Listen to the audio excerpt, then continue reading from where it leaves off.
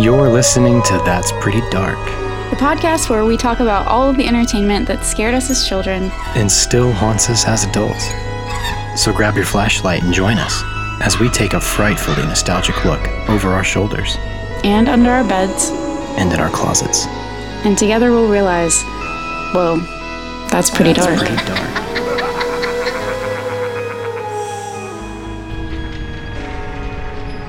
I've never been good at time. I hate time. It moves too quickly. I could not agree more. I don't like it. It's kind of the worst. Welcome back. Welcome back. Welcome back to That's Pretty Dark. Show. Oh, man. I've heard so many podcast hosts do that where they try to, say the next word, finish each other's sentences. Oh, no. God, it's awful. We'll never do that. I'm going to try not to. And, I mean, to each his own. I don't mind it when other people do it, but I never want to hear myself do it. I mean, no. That's all. Don't do it. I hate when everyone does it. You probably hate when everyone does it. That's okay. Stop it. To each his own.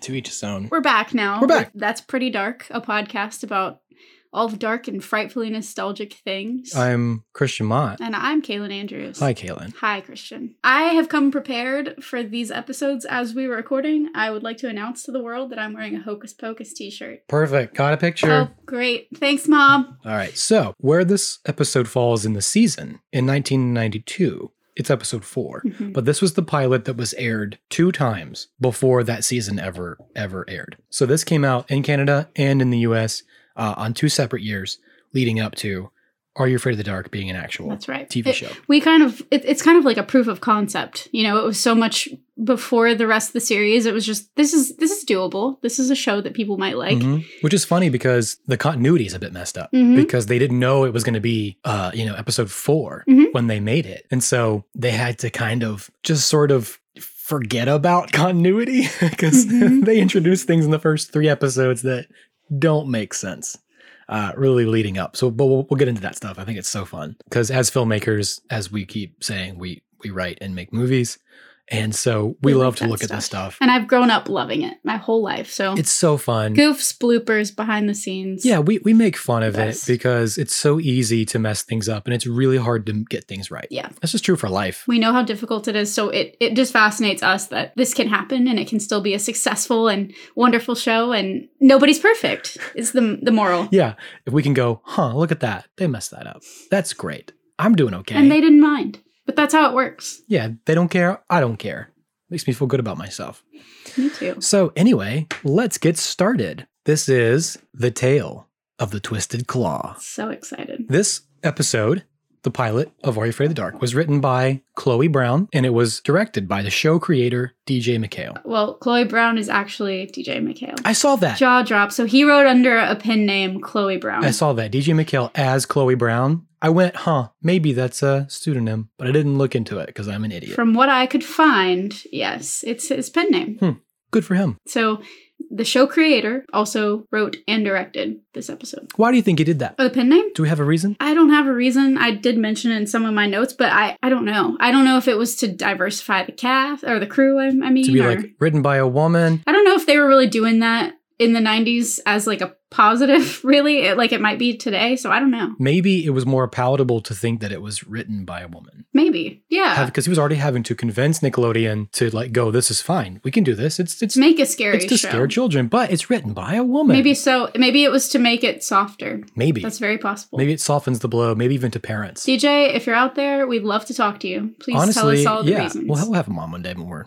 famous and incredible. Can afford him to make it happen. So we need you guys to rate, review, and subscribe. And anyway, sorry, derail.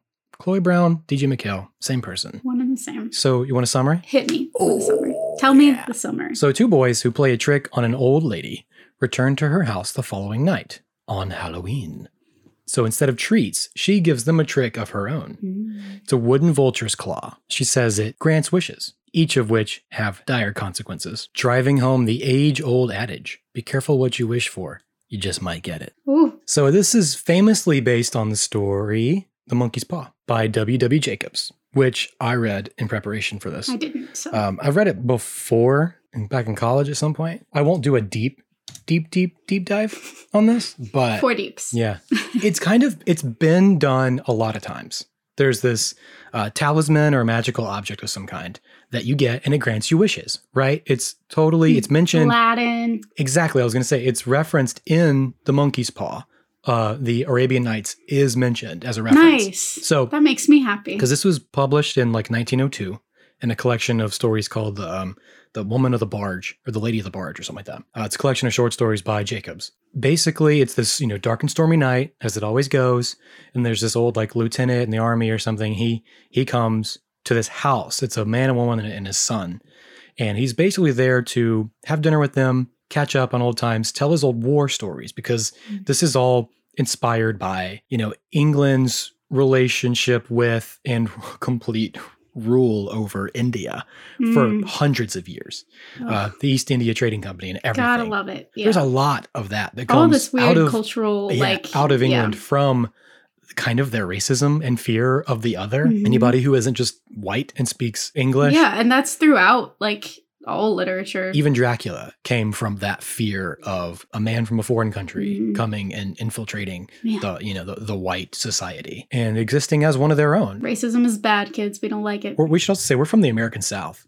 So, we understand how bad white supremacy is. It's so bad. It is so bad and so prevalent and just depressing. So, yeah. Don't do it, kids. Say no to racism. Dare you to say no. Double dog dare you in the style of the 90s. Say no. So, yeah, this guy's coming from some big war, telling old war stories, drinking up just a ton of whiskey. I mean, he talked like he had 4 or 5 hot whiskeys, and I was just like, damn. Putting it down. He basically says, oh, yeah, I got this monkey's paw. And he proceeds to tell him this story, how it was cursed or given magical powers, blessed, cursed, whatever. Take it however you want. Enchanted. It gives 3 different men 3 wishes, which, of course, it said men. So I don't know if that's like a woman can't do it. I don't know. It won't work for us. We are just the women folk. It's for men only. Boys only. Gag. Anyway.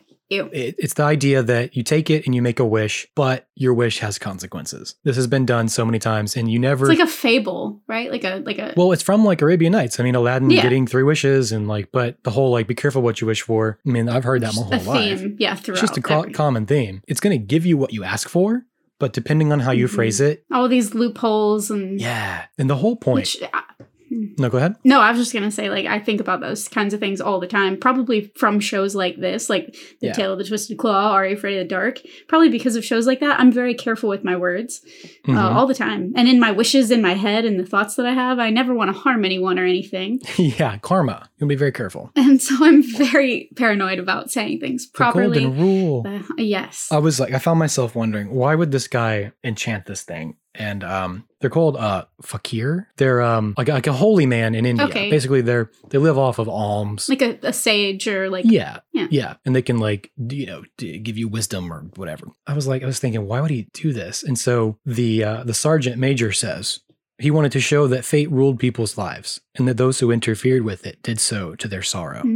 Basically, you can't control anything, and it's always going to go the way a different way than the way that you want it to. Yeah, but my question that I probably should just ask at the end of the episode, but how do you interfere with fate unless it's literally handed to you in the form of this cursed object, this item that says, here, this is your opportunity to tempt fate and change fate. Change something. But don't do it. It's just, basically, it was just like a temptation. It's just given to you as a choice, which there's also the illusion, it's the Garden of Eden. You have a choice here, but you only have the wrong choice. Yeah. If you act on this at all, it's wrong. And so it's so interesting. It's very interesting. How else would you be able to tempt fate? How would you, as a human person, how would you go, I think I'll just change fate today. I'll just mess things up. But how? Unless it was handed to you.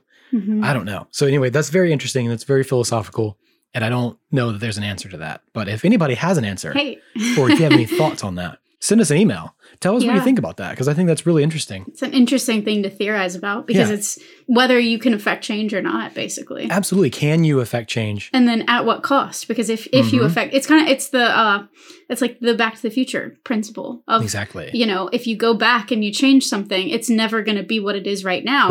Right. And by perception, those things are probably going to be bad because they might result in you not existing at all. Right. But even that's only possible because he literally was able to time travel. Right. It was given to him as an option. An opportunity was presented. Otherwise, I mean, I don't know what like a real life example would be. I'm interested to see what people think. So send us an email. Yeah. We'll read your emails. You're just a victim to fate either way, basically, unless you have that, option. Yeah. Super interesting. Cool. So, thanks, Are You Afraid of the Dark, for being literary. Yeah, being literary. Anyway, so when the episode begins, after the intro and everything, you open in the middle of a story being told.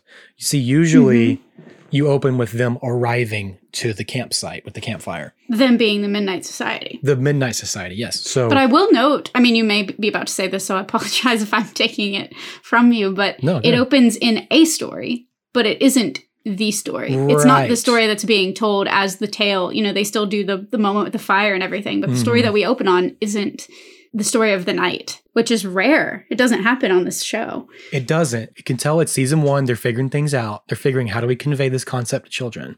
And so what's interesting to me about this is on the official season 1, episode 1 that you will cover next time, they do a full-fledged intro. They do. For the Midnight Society. Correct.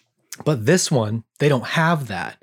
So they had to quickly give these characters dialogue and present you with a lot of information. They had to show you a lot. It's exposition through just the act of doing it. Honestly, it's done really well. Yeah, I like it. I'm pretty impressed. So you open with a story, and then it's this little jump scare of this kid who's lying in bed. And then he wakes up in the middle of the night. You hear the clock is ticking. We all had that memory from childhood where you're just like laying in bed and you're like, is something behind me? And then like the Grim Reaper or some ghoul or something comes out and scares him. Looks like a Dementor. Looks like a Dementor, exactly, yeah. It reminds me of those like 2-sentence horror stories that were really popular online for a while there. Yeah, they're still happening.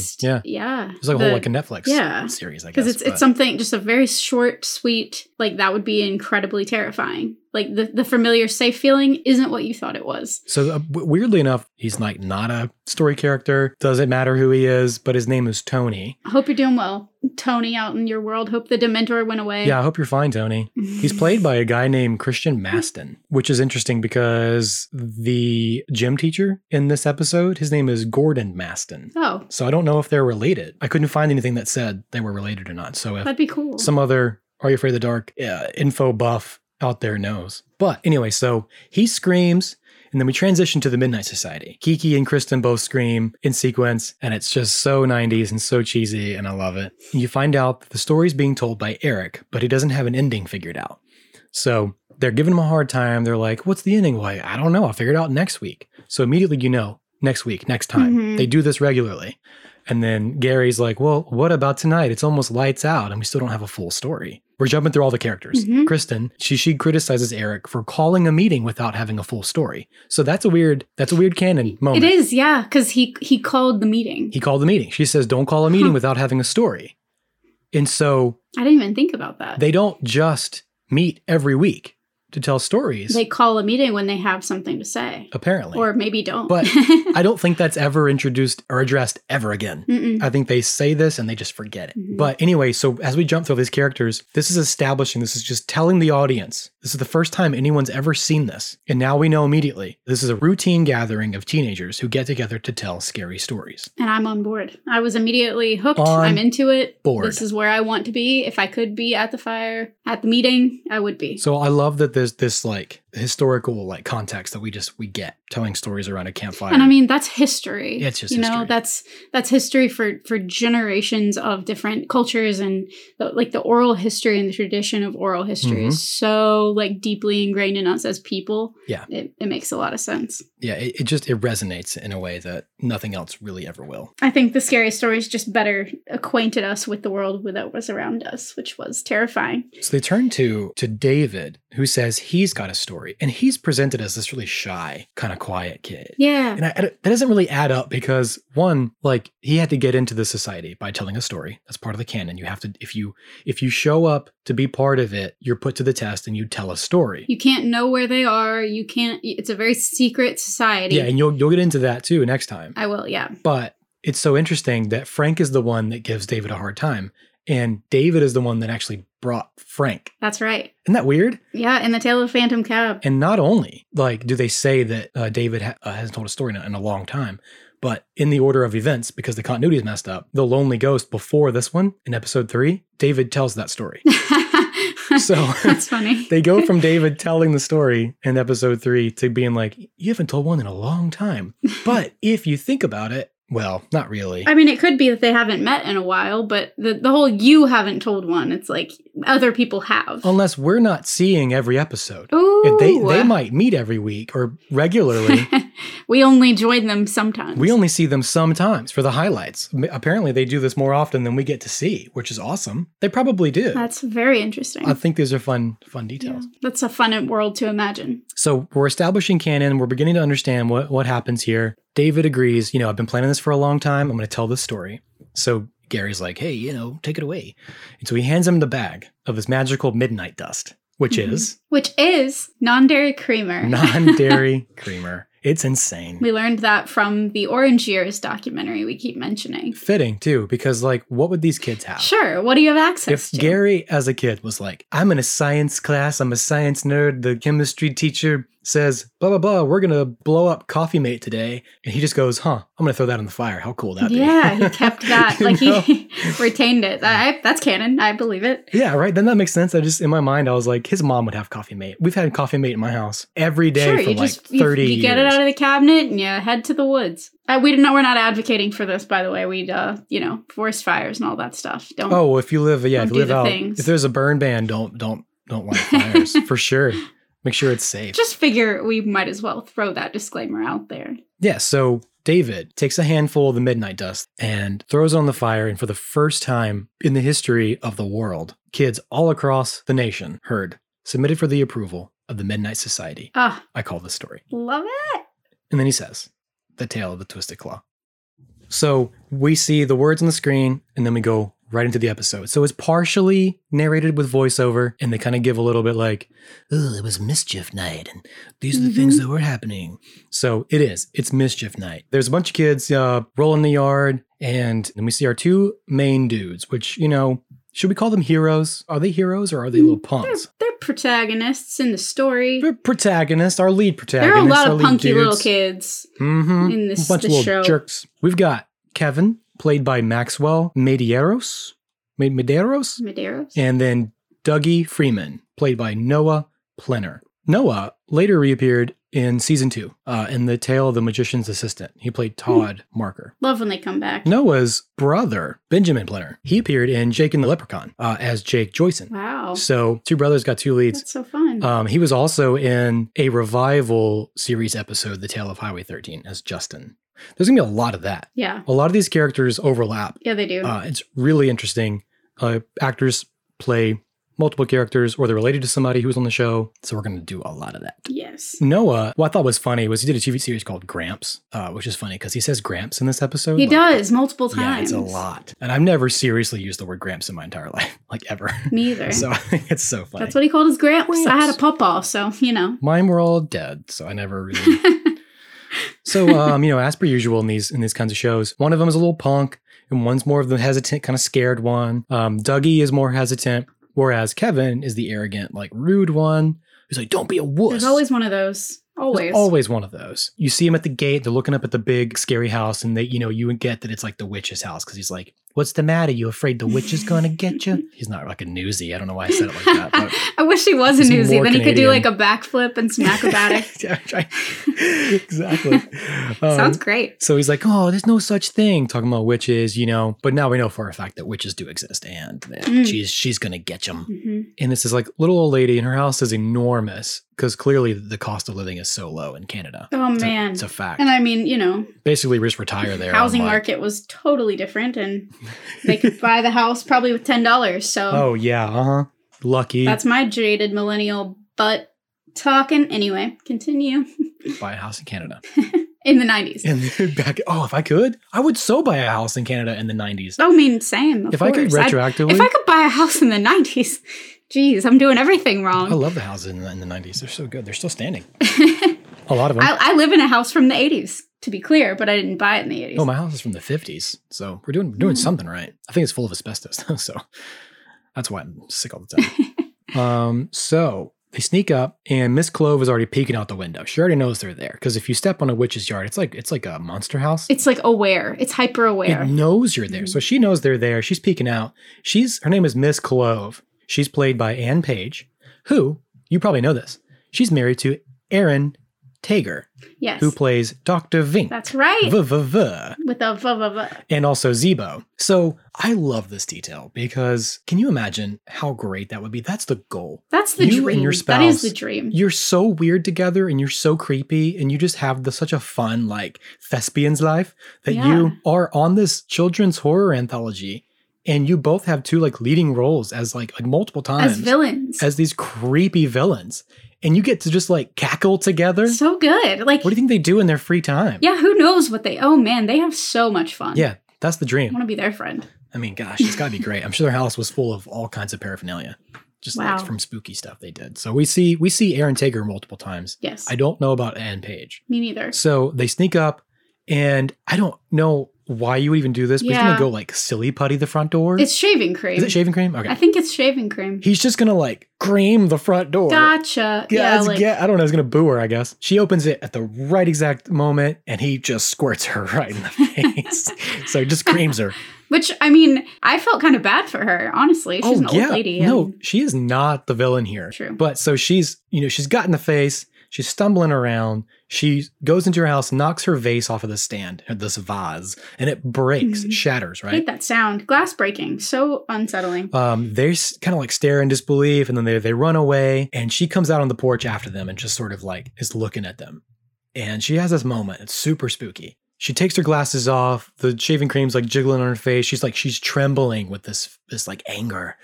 And then she composes herself, and then she slowly smirks and it turns into like this grin, and the grin becomes a giggle, and then the giggle becomes a chortle, and then the chortle becomes a guffaw.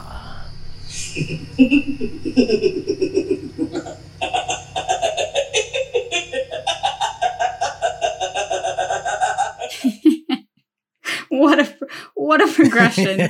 Is this cackle? What a journey we took. Is this maniacal. Like maniacal cackle at the end, and it's just so spooky. Gotta love a good witch's laugh. I always think of this is different. Granted, this is her own brand of witch's laugh, but there's the classic, Wizard of Oz, that kind of laugh. My dad does a great witch's laugh. Oh, can you get a recording of him doing that? Oh, I should. That'd be fantastic. We'll play it on the air, yeah.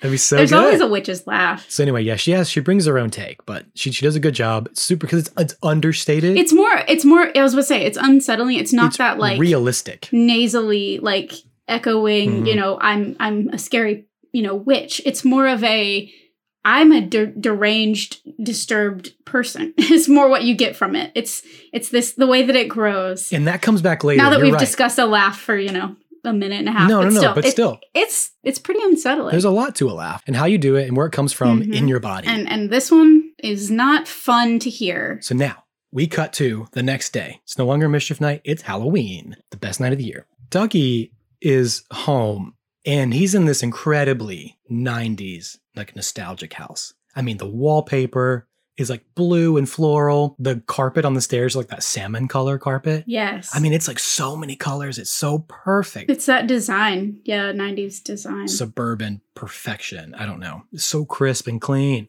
It's like mom just vacuumed. Mom cleaned the house today. That is totally the feeling. Yeah. In a lot of these episodes, when you're, in the house with the families, that's how it feels. Takes you back. I love that feeling. So yeah, you see Dougie pretending to like choke to death or die. He tries to scare his dad, and he says this very important line. Gramps used to at least pretend to be afraid or be scared, and his dad's just like can't be bothered with the newspaper. It's just like, yeah, sure. Did you finish your dinner? It's honestly really funny. He really committed to it. Mr. Freeman is played by Paul Stewart. That's Dougie's dad. And he had a long career. I think he's still filming things. He played the school doctor in The Covenant from 2006 in that film. And then Linda Smith, the mother who pops out, Mrs. Freeman. She has a passing resemblance to the mom from Halloween Town. Oh, yeah, she does. She totally does, but that's not the same lady, so. Disappointing. She plays Diane Tyler in one of the revival seasons, The Tale of the Stone Maiden. They used her again. They liked her. She played Rachel's mother in the new Pet Sematary that came out in 2019. Yes. So that's very interesting. So, they're getting ready to go. Kevin's a bum. Dougie's, I don't even know what that mask is. It's like exaggerated, wrinkly, big old ears. I'm sure it's something, but I don't know what it's called. Yeah. So, if anybody knows, let us know. Yeah. So, as they're leaving, a group of kids shows up. Kevin, says, like, I heard that the candy's poison this year. And, that's just like harkens back to all those old fears year. from like Halloween. Yeah, we weren't allowed to eat anything until we got home, dumped everything out. Dump it all on the floor. Yeah. And then Big everybody goes through it. Yeah. Because at the time, I don't know, I feel like there were news articles and different, instances of needles and different just horrific, a lot of that was horrible. It's urban legend. It didn't happen. Yeah, I've listened to a lot of podcasts and stuff on this. I meant to research and figure out the actual instance. There's only one instance on record where any candy was tampered with that I remember learning about. And it was this guy who intentionally laced these pixie sticks to kill his own son. I don't remember the exact specifics, but it was his kid. It was his kid. It was an isolated event. It did happen, but it wasn't to harm other children. It was just to get his child. It's so wild how things spread. Really weird. But every kid that's our age, every single kid, I guarantee, probably remembers either thinking about that or having their candy checked by their parents or whatever. Mm-hmm. Yeah. Anything that was I wouldn't have wanted to eat it anyway, probably, but anything that just didn't look right, anything that was kind of unwrapped. Always threw it out. They'd always, immediately throw it away. However, having said that, there have been a few really crazy instances just this year in 2021 that are still being investigated, one of which has already been proven as a hoax. But we will cover all of those details and many others next October when we do a full breakdown of the history of Halloween, aka the ancient Celtic holiday Samhain, including the darker, truer, crimier side of this frightfully nostalgic pastime. So it's the end of Halloween night, and they're passing by Miss Clove's house. So, Dougie wants to go home. Kevin's like, but we could be the only kids brave enough to go to the witch's house on Halloween. And here's where it gets really interesting.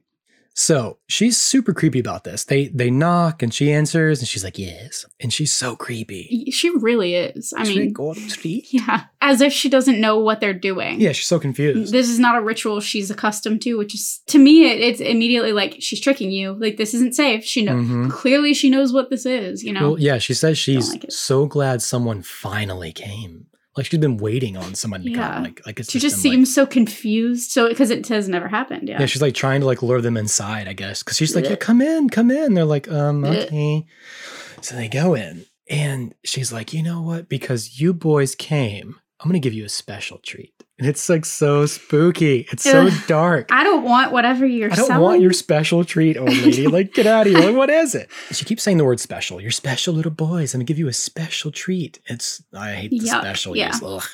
And she disappears into this other room. And you're like, what is it? And then Dougie acknowledges, well, the vase is still broken. She didn't clean it up. It's still on the floor. Mm-hmm. While she's in the other room, I just imagined she's got this special treat coming. And she's in the other room and they're standing there. And I just imagine, oh, boys, are you ready for your special treat? And they just go around the corner and she's sucking on a lemon for no reason. I did not go there. She's like, ew. You boys ever play lemon mouth? Gross. She's just that's the worst. So that doesn't happen. That doesn't happen. But it doesn't. That's not canon. That is Christian's imagination. I'm going to go there every time. Sorry. That doesn't happen. What happens is she comes back around. She has this box and she goes to open it and it plays music. It's not a music box, but music comes from the box. It's really weird. And inside of it is this wooden vulture's claw. She's like, it's not real. I don't know why it wasn't just a real claw. Honestly, I don't know why it wasn't. Yeah, it could have been. Petrified, mummified claw, unless they thought that was too grotesque for children's horror. I got an owl's talon. Maybe they didn't, I don't know. Animal cruelty. They're just no, maybe. It's not a real animal. They had to just say it. No owls were harmed in the making. It's a special treat for two special boys. And she tells them, the classic thing. It grants wishes. You'll get 3 each. But, she gives them that same warning, but be careful what you wish for because you just might get it. Mm-hmm. So spooky. Well, she does that, and then she just stares after them with this blank look, like she goes somewhere else. Yeah, she goes totally deadpan. Her face just like drops, and she just stares at them. It's so creepy. Yeah, it's like she loses all emotion, all like she's not in control of her faculties. All of her effort went into luring the children in, and now she's used up all of her energy. Like now she's totally like expelled all of it, and she's done. She's done her job, and she can rest. There's just something so eerie about a female like villain, because you're conditioned to trust more so, or they're supposed to be nurturing. Exactly. Yeah, that's what I was thinking, is like, you're always told as a kid, if you get lost or something happens, find a woman. Well, I always heard, my mom always would say, like, find a mom, find another woman with kids. Yeah. So it was like to be lured in like a witch from like Hansel and Gretel, or like the other mother from Coraline. It's like you're their prey, like you're their goal, and you're special little boys and get a special treat. And then she just like shuts down. It's a combination of that nurturing energy, but it's very malicious. It's very malicious. Yeah. So spooky. So they don't want the claw. They're trying to not take it, right? But she's like insisting. She's like, please, no, take it. It's yours. So I think they take it just so they can leave. Just to like get out of there. Yeah. They go, they're talking about how strange she was, and Dougie makes the first wish by accident. He's holding it. He says, I wish we could just lose trick-or-treating and get out of here and go home or whatever. I mean, but what kid doesn't want to trick or treat? I know, it's so weird. I had a time with that. I was like, dude, this isn't realistic. All kids want it. I mean, I'm sure there are unless kids. You just got super scared and you're like... Or you're really tired. I mean, I've definitely... We had some great times trick-or-treating, but my dad and our neighbor, Miss Brenda, our neighbor's mom, they were like, we're going to hit every house. And we would be dragging by the end of it. Like, we would be, can we go home? That was our goal, to hit every house in the neighborhood. And then by the time we made it to like the first street, we were like, we'll just go home. It's 8:30. Yeah, my mom and her dad would then like come in their car and like trade out our bags. We'd like dump out our candy, unload, and then keep going. Oh man, we had a time. We had good Halloweens. So they leave, and out of nowhere, this like group of punks comes and like tries to take their candy. I just thought of like the hyenas in Lion King, especially in Lion King 2. There's that song where it's like chow down, and it may be the Broadway actually. So I'm really going off, but like I saw the Broadway, but I don't think I saw the second. The hyenas have this song called Chow Down, and there's this electric guitar just that like pierces through everything, and know something's gonna go down, and you're in trouble. Yeah. So that's what it reminded me of. Nice. Chow down. About to eat you. Or something. Yeah. So they come, they get their candy stolen, they make a run for it, they get away. These kids chase them on their bikes. They just go, okay, we're done. Let's go home. That was too weird. So they're kind of like going, maybe that worked. I don't know. Coincidence? Maybe not. Now it's the next day. They're standing in the hallway. They're talking about the claw, and Kevin, he's like, I'm going to get the thing I've wanted since I was a kid. He looks over at Bostic, this like, just like handsome kid, like against the locker with his like cool clothes on, talking to the girls. I mean, who wouldn't want Bostic? He's pretty cool. He's a cool dude. It's a cool dude. So Bostic is there. He's all like super chill with the ladies. He's got his pearly whites and his flowing blonde hair. He's played by Jason Tremblay. He is. Who is this like athletic kid, super cool. And he also came back in the first episode to play Denny Crocker in the Phantom Cab. Pretty cool that he got to be in the pilot, and episode 1. Yeah, it's pretty cool. Kind of cool. Yeah, so he's a chill dude. I saw his name, Tremblay, and I was immediately like, is that?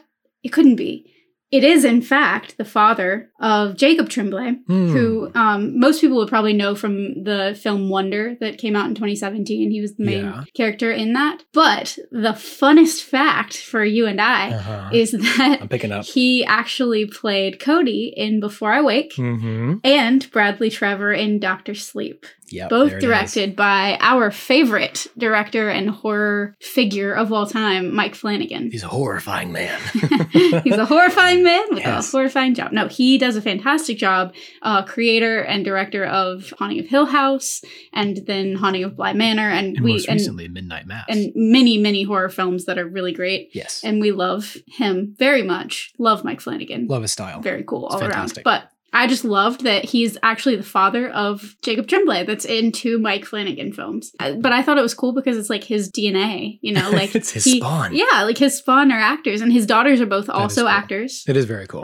His daughters are actresses that have been in Wayward Pines, Twilight Zone, and Supernatural, like a reboot of Twilight Zone, I should say. So they've all done this kind of creepy stuff. That's super dope. And Jacob Tremblay is also the voice of Luca in the Pixar film Luca. No way. Yeah. That is so cool. I did not know that. That's a big, he's now on the map. He's officially, oh man. He's made it. He's made it. He made it. He made it when he was in Room too. And I mean, Mike Flanagan is an incredible director, and you know, we are so like enamored with the way that he directs kids and the performances that he's able to get from kids.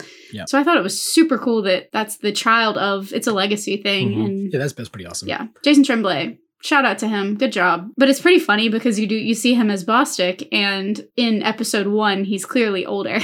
Oh, so much older. Denny. Yeah. So obviously it would have probably been a couple of years or at least a year between. So he looks different enough too. And he plays such a different dude. You wouldn't immediately think. Yeah. So fun facts. At least Bostic was nice. Bostic wished Kevin good luck. He did. All right. So we're at this track meet. He wishes that he could beat Bostic in the 600 race because he's so sick of Bostic being a better athlete. He wants to be the winner. Tensions are high. It's gym class. You know, Bostic's running around giving other kids high fives. It's super weird. I would give anything to be in that class or at that meet. Just the fluffy green grass. It's autumn. Oh, it was beautiful time there. At school. I don't know. They're all in their like medium length white t-shirts. The gym teacher is played by Gordon Maston, as we said before. He came back later in The Tale of the Gruesome Gourmets as Mr. Collins. He's just screaming into like a megaphone type thing. They run this race, they have this race, and what happens is, out of nowhere, on the last leg, a black dog. Beautiful dog, gorgeous. But he trips Bostic. Bostic breaks his leg. I mean, it's like really brutal. Yeah, violent. He breaks his leg. Kevin leaps over him triumphantly, and he wins the race, right? And of course, Dougie sees the whole thing. Dougie's like, "You didn't win, you jerk. A dog tripped him." And then they're like, "What dog? There's no dog." I don't know if anybody else felt this way when they were watching it. And I don't know if it was just this rewatch or if I would have thought this way as a child. But I had this moment where I was like, does the dog attack him? Because the way that he just comes out of nowhere, I was like, yikes. Yeah, if he just like torn into his calf and just like ripped him open, that would have been nice. That's like the when we do like a reboot one day of Are You Afraid of the Dark, and it's just all like the dogs actually attack. Rated R versions. Wow, what a cool concept! It'd be fun. I would do it. Now, after that happens, we get some exposition from the Midnight Society. So there's always a point in the episode where we cut back to the Midnight Society, and they sort of weigh in. They give their perspective, their opinion. They make guesses on what's happening. Mm-hmm. And so this is kind of where they kind of help the audience in case you're a young child or you're not like quite getting it. Yeah. They're all like, they help you along a little bit. So they made one wish each and it came true. And it's like, oh yeah, no shit. I also thought it was funny that Gary was like, he was like, "It's something evil happened each time to make the wish come true." And then he said, "Cool." Yeah, he's like, "Cool." Yeah. I know, yeah. I would hang out with Gary. Gary's a cool Me guy. too. Oh man, anytime. I'm not cool. We're not cool enough for Gary though. I'm not cool. Nah. Or Ross Hall.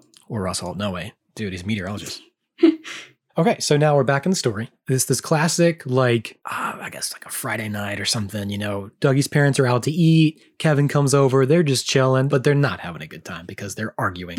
They're bickering. They're like, "But, you know, we got the claw and the bad things happen and all this stuff, and it's your fault." Because Kevin's got his gold medal. He's all super stoked that he won the race, and he's a real punk. And Dougie's the only one that has any common sense. And the moral of the thing. Yeah. He's like, "You didn't really win that. It's not real." They're talking about it, and they get in this big argument where Dougie is like fixated on telling his parents. I don't know. He says, my folks. I get it, though. Well, yeah, I mean, yeah. I understand. You didn't want I your had parents that to too. find out. Like, dude, but if bad things happened or if like I knew I did something wrong, the immediate like dilemma in my brain was like, I have to tell. Like, I wasn't like a tattletale necessarily on other people, but for myself, I was always convicted to just be like, oh no. Yeah. I guess if you saw the opportunity to get out of trouble by sort of like getting ahead of the situation, like, hey, so by the way, I was good about being upfront, which is really just, you know, religious guilt. Oh yeah, well, our upbringing, all of that stuff in our upbringing, in our brains, but church trauma for these kids. He was just very, he's a good kid. Yeah, he wanted to be honest, and he probably wanted, you know, there's some degree of like, we've lost control. We need an adult to help us fix this. which I also understand. Yeah, you kind of realize, like, we're just kids. I'm just a kid. I don't know how to handle this. And I mean, probably on purpose for the audience, you know, for this is the first ever episode they've done of this. They're probably like, yeah, we want to encourage the kids to reach out to an adult. Go to your parents with a problem. Yeah, you should. If you ever are given a twisted claw that's magical, and go to your parents. Tell them. Go find an adult. Like that subliminal. Yeah, that's pretty smart, honestly. Yeah. So this big argument, he says, my folks. And Kevin takes it and says, man, I wish you'd lose your folks. Wrong words, Kevin. I hated that. Poor choice of words. Gosh, I hated it so much. And they're like, oh, shoot, you wished I'd lose my parents. And immediately the phone rings. And it's like a lieutenant. He tells him, you know, your parents have been in a really bad car wreck and they're not okay and like all this stuff. And so he slams the phone down. He rips it out of the wall. So dramatic. I mean, but like, damn, it's very, that's heavy. Yeah. It's very heavy. So I think that. No wonder I was messed up as a child. Like that was my biggest fear. So we both had that anxiety about like our parents being gone or like not being able to get in touch with our parents. I know we've discussed this. Particularly in a car accident. Yes, mine too. Yeah, we both had very much. That was my distinct fear. I had that. Is it because of the show? Well, I'm like watching it again. I'm like, this is sparking something inside of me. Because if I went to a friend's house and I knew my parents were out driving around doing stuff, I was so afraid they were going to get in a car wreck and die. Same. And then if I was home, even with my sisters or whatever, and I knew my parents were gone to do something, so afraid they were going to get in a car wreck and die. I don't know why. Same exact fear. Yeah. So I wonder if it didn't come from just like watching this and that sticking in our psyche of being like, your parents can go out to eat and die. And they can. Just because you go do something safe doesn't mean they're going to be safe. Yes. And that stuck for me big time. This show, but I think a lot of others, like a lot of the things that we're going to cover on this podcast in general, parents are usually not safe. And in all the Disney movies, they don't start until the parents die. And like, well, that's the hero's journey. It is. Yeah. But it's ingrained in so much 80s and 90s culture too, to a degree I really don't feel like it is today. And that shaped my thinking. Oh yeah. There was like your parents dying, quicksand, you know, like TNT bombs and stuff like that. There are these things that are represented in children's like entertainment. And it was oftentimes losing your parents. Like conceivably, that's the scariest thing. And I think for children's horror, that's the easiest place to go, really. Yeah, you lose your entire safety net, everything you know about reality. Yeah. Yeah. It's super spooky. So yeah, I don't know if it's really represented a lot today, but it was rampant in the 90s. Yeah. It was like a bitter dose of reality. Gosh. Super dark. That's pretty dark. That's, hey, that we're not going to say it that often. Dark. Losing your parents like that, it's a big deal. It really is. So Dougie doesn't know what to do. He's freaking out. He knows his parents are gone. He's like, what do I do? What's the only other adult? It's his grandfather, his Gramps. Mm-hmm. He's already mentioned his Gramps. He misses his grandfather. And without thinking, he just says, man, I wish Gramps was here. He'd know what to do. Kevin's like, Dougie, your grandfather's dead. Dun, dun, dun. It's this big moment, right? So he runs to the window and they look out. And there's this like super dope Cadillac coming down the street, just rolling down. That shot is so iconic. Real slow. It's so scary. And so you have this like kind of race between the boys to make another wish. They each have one more wish, right? Mm-hmm. What's the right wish to make? Because now they know that dead grandpa is pulling up. He's about to come to the front door. There's like a slow honk. Yeah. You hear the knock on the front door once he gets there. And Kevin's like, I got one more wish and I'm not going to meet a ghost. Like, he's just like, you don't know what he's going to look like, dude. Like, he could be like a skeleton. He could be rotten. He could be. Which is so gross. And I like. Yeah, it's so As a kid, I feel like that wouldn't have occurred to me. But then in that moment, it does. And it's like, ew. Like, there could be a rotting corpse at your door. You could easily say, yeah, this is just grandpa. But Kevin's like, nah, dude. He's been dead, man. Like, he's been in the ground. You don't know what you're going to get. Did he just climb out of his grave, find a car, and drive here? Ugh. Come on. This is really the only part of the Monkey's Paw that's like a direct adaptation from that story. Yeah. Everything else is sort of twisted and different, other than the three wishes. But what happens is, you know, the father wishes for like some money. And how they get it is his son goes to work the next day, dies at the factory, or dies in a piece of machinery, gets caught. It's very brutal. And the company wishes to give them the money that he asked for, the exact specific amount for his son dying. And so they end up going, that's it. All we have to do is wish for him to come back. They do it, and then there's the slow approach of the son, whatever version of the son it is, coming back to the house and knocking on the door. Yikes. And the whole time, the father, because he dropped the claw, or the monkey's paw, he's trying to find it so he can make a third wish to basically make it all go away. Mm-hmm. It's kind of the same climax. Yeah, the same rise in action, the same climax of like, there's a dead person and you don't know what it's going to be. And so you have to make it go away before it can get in the house. Which is a really big fear of mine. I have that same like nightmare of something trying to get in my house like all the time. Me which too. I think is just social anxiety. We've talked about that. It's classic horror. I mean, it's perfect. Honestly, it's super dark that they actually did that the same thing. There's going to be a corpse. That's pretty dark. A corpse trying to get into the house, and you have to make the exact right wish that won't have horrible consequences to what you say. And I kind of love that like language and wordplay and linguistics, like that is the answer. Oh yeah, that's the answer. Exactly. It's how you phrase what you're asking for. So it's also about be intentional, be careful. Yeah. Your words have a lot of power. Mm-hmm. Man. Anyway, they fight, they're on the floor, they're wrestling, and finally Dougie gets it. And he's like, dude, the vase broke. It's all about the vase. He apologizes for it and says, I wish it never happened. Mm-hmm. And he says, I want to make the wish that I should have wished all along, or the first wish I should have made, or whatever. He's like, man, we should have immediately, if we had the wish, we should have not been selfish and thought of another person. Mm-hmm. We should have wished that we hadn't harmed her in the first place. Yeah. So he does that. The knocking kind of continues and he goes to open it and it's his parents, right? They're alive. They forgot their keys. Kevin's like hiding under the furniture and the dad walks in and he's just like, oh, hey, Kev.